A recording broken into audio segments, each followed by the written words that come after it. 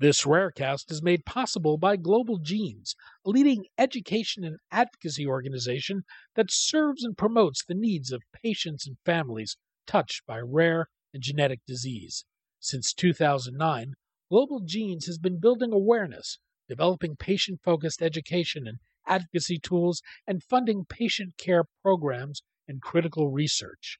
To learn more, go to globalgenes.org.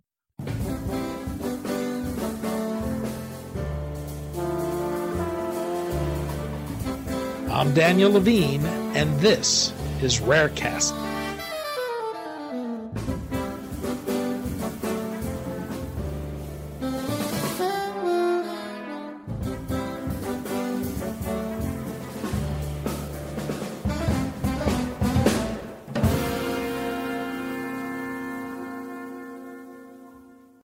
Dravet Syndrome is a severe genetic epilepsy characterized by lifelong seizures and neurodevelopmental impairment that starts in infancy. Camp4 is developing an RNA therapy that it believes can reduce the frequency and severity of seizures or eliminate them by upregulating a gene that underlies the condition. We spoke to Ann Barbier, Chief Medical Officer of Camp4 Therapeutics, about Dravet Syndrome, the company's platform technology to develop therapies that can upregulate gene expression, and the potential to apply its approach to a broad range of conditions. Ann, thanks for joining us. My pleasure. We're going to talk about Dravet Syndrome, Camp4, and its platform to address genetic diseases with programmable therapeutics that upregulate gene expression by targeting regulatory RNA. Perhaps we can begin with regulatory RNAs. What are they and what role do they play in controlling healthy gene expression? Regulatory RNAs, or regulatory RNA, is a broad name for a group of RNAs that do not code for proteins. They can come from different parts of the genome, and it's only in the last decade or so that people have begun to appreciate what they do. And basically what they do is they regulate gene expression at the level of transcription, and they can do that both in a positive way, enhancing transcription, or in a negative way, decreasing transcription. Now, how they work, in order to understand that, let's think of how transcription typically works. You have your gene of interest, and in Dravet, that's SC1A. You also have other stretches of DNA that are located at a little bit of a distance, and those are called enhancers or promoters. And then you have the transcription proteins themselves. So people think of this as having three components: the coding section of the DNA, enhancers and promoters, and then transcriptional factors. And what we have begun to understand is that there might be, or there often is, a fourth partner, and that is where those regulatory RNAs come in.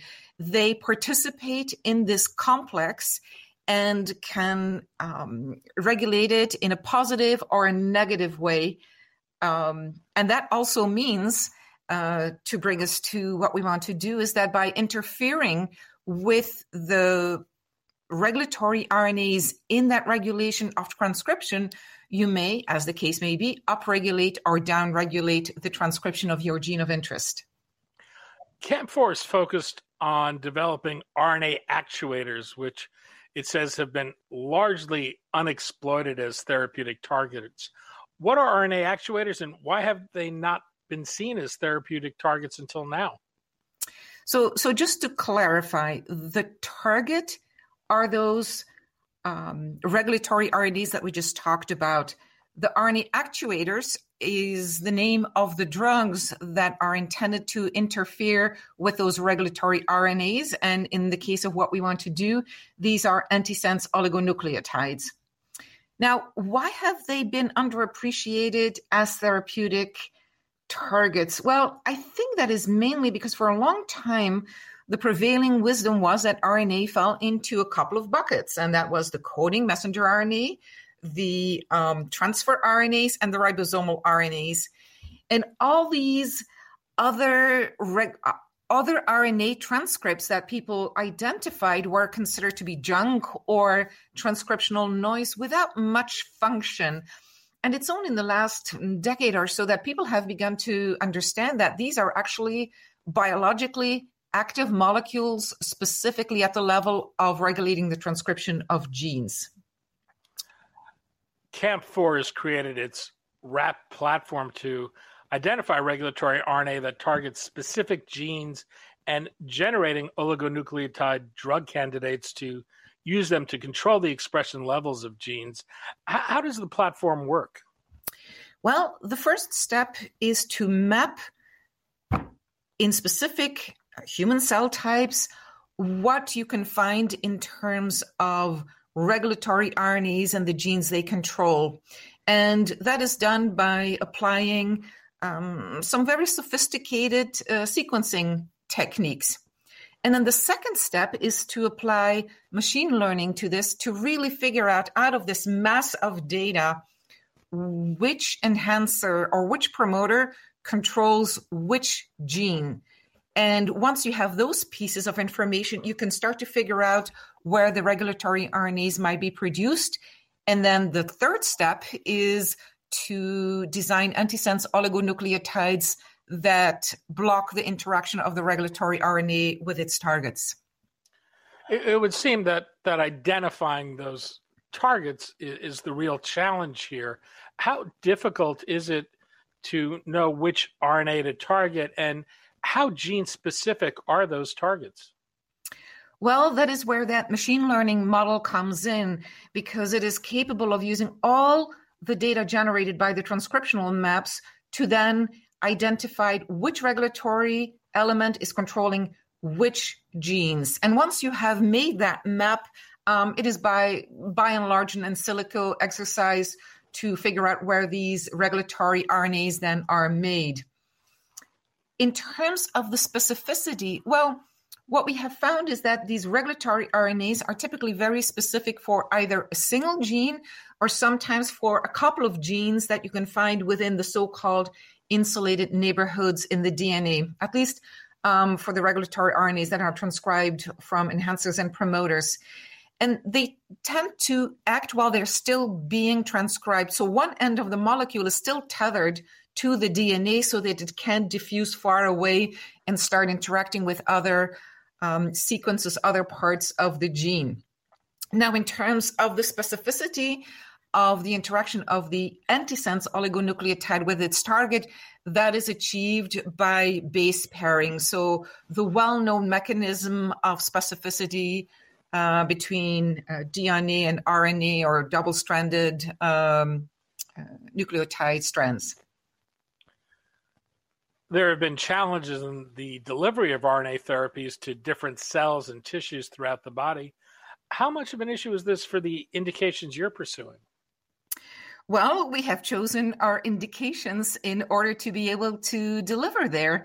The regions where success has been achieved is the central nervous system, the liver, and the eye. And for the central nervous system and the eye, it really has to do with the route of administration. If you inject antisense oligonucleotides in the spinal canal, in the cerebrospinal fluid, somewhere in your lumbar region, the antisense oligonucleotides mixes with the cerebrospinal fluid, which is constantly in motion, and that carries it from the lumbar region to the brain. It bathes the brain in this ASO-containing liquid, and so that's how you deliver it. For the eye, it's something very similar. By direct injections into the relevant part of the eye, you can deliver it there.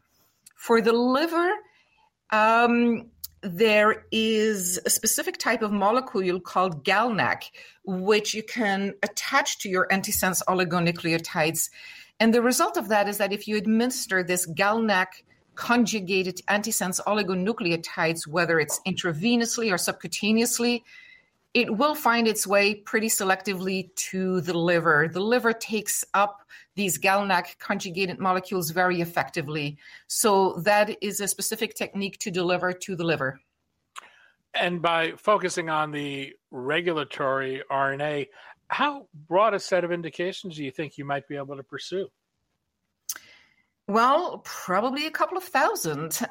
There are so many genetically determined diseases. And if you just look at those diseases that are called haploinsufficiency diseases, which essentially just means that you have about 50% of the messenger RNA and protein that you need, that is a group of several hundreds of diseases. Given that broad potential, how do you go about determining which indications to focus on? Well, we start, as I said, by looking for haploinsufficiency diseases. So these are diseases where one gene is mutated and the other one is functioning fine. So that is one group of diseases.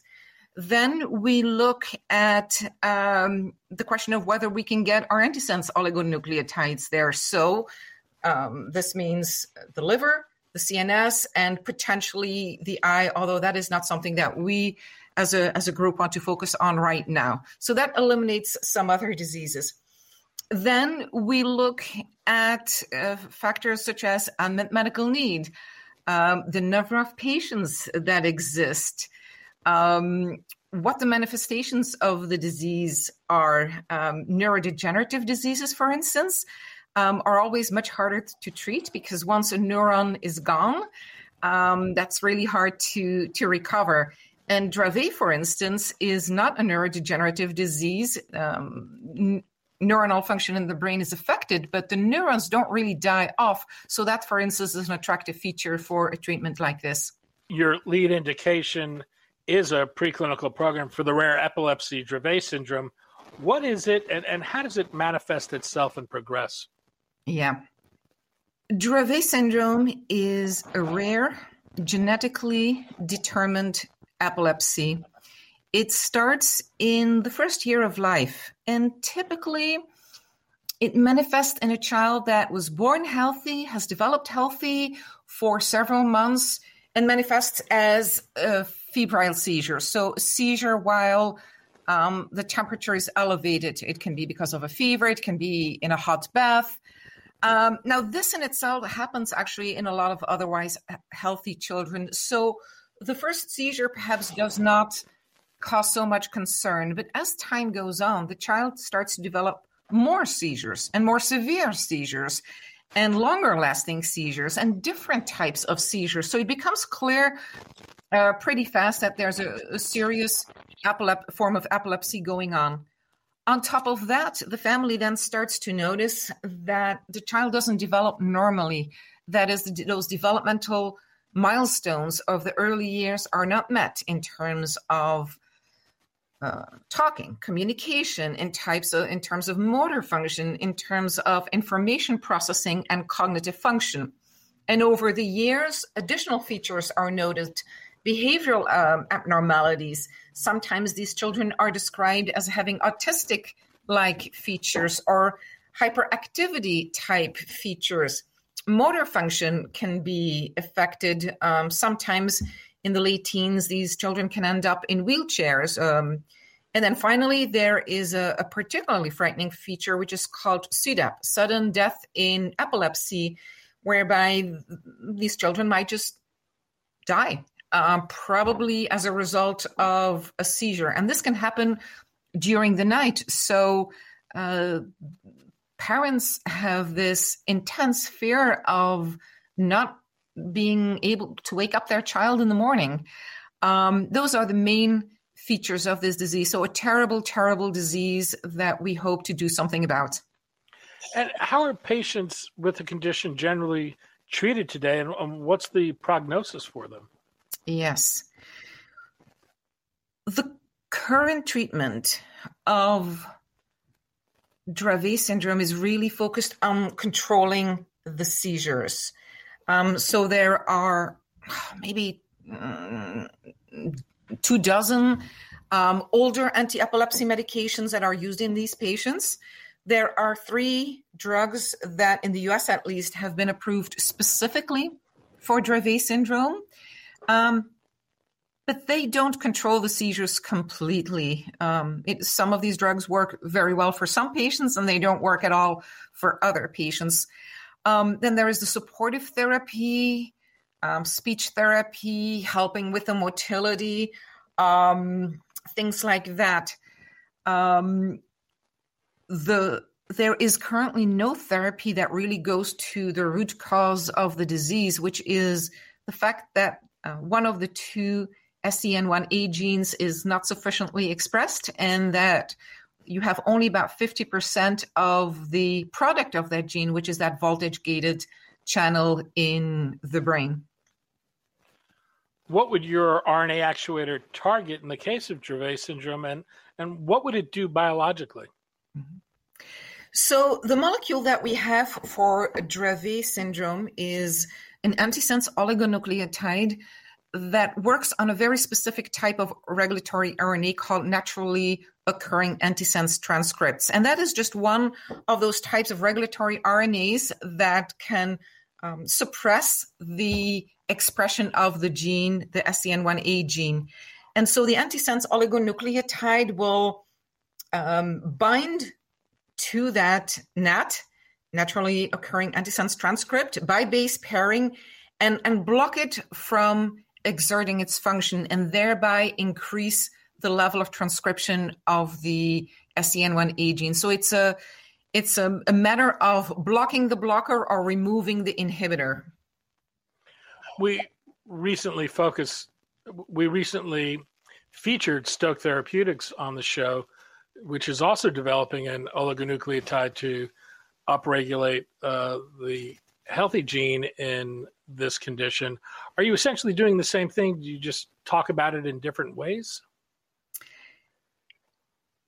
At a fundamental level, we do the same thing. We want to increase the amount of functional messenger RNA that codes for the healthy form of the protein. The way we get there is slightly different. What Stoke does is to improve the improper splicing of some of the messenger RNA transcripts. And what we do is to increase the overall production of messenger RNA transcripts. So if you think of this as a two-step process, we work maybe at step 1, and Stoke's molecule works at step 2. But ultimately, we want to get to the same destination.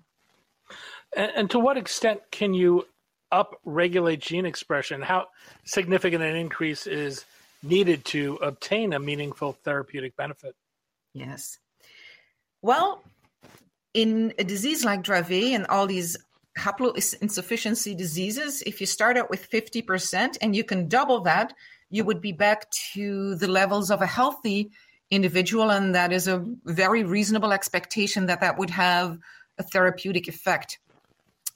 What it turns out, though, is that you actually don't really need to, or probably don't need to get from 50% to exactly 100%. If you can get from 50% of a healthy person to maybe 70% of a healthy person, that might already enough to make quite a difference. And the reason why I say this is that based on animal experiments in a Dravet mouse, we have seen that if you upregulate that messenger RNA level by maybe 25%, you can decrease the seizures in that animal model by 70%. So that is certainly very encouraging. And what's the clinical path forward? Well, the first thing we need to do is talk to the FDA and present to them the plan that we have to move forward, and that is happening in a couple of weeks. That happens this summer. Based on the feedback we receive there, we can either move forward with the plan we have already put in place, or we might have to adjust it a little bit.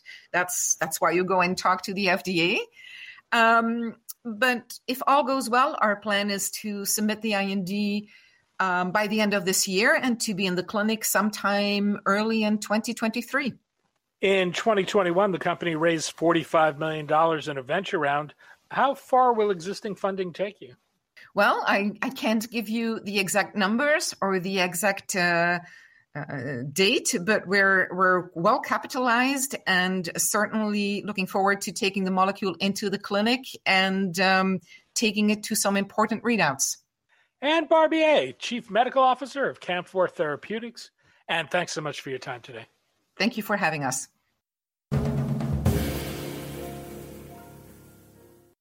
Thanks for listening. For more information about rare disease and to connect to the rare disease community, go to globalgenes.org. To keep up on the latest news and trends affecting the rare disease community, be sure to visit raredaily.org. You can subscribe to the Rarecast RSS feed through raredaily.org or through SoundCloud, iTunes, Stitcher, or your preferred podcast manager. The Rarecast is produced for Global Genes by the Levine Media Group. You can also find our podcast, The Bio Report, on these popular podcast sites. Our theme music is composed by Jonah Levine and performed by the Jonah Levine Collective. We'd love to hear from you. Drop us a note at danny@levinemediagroup.com.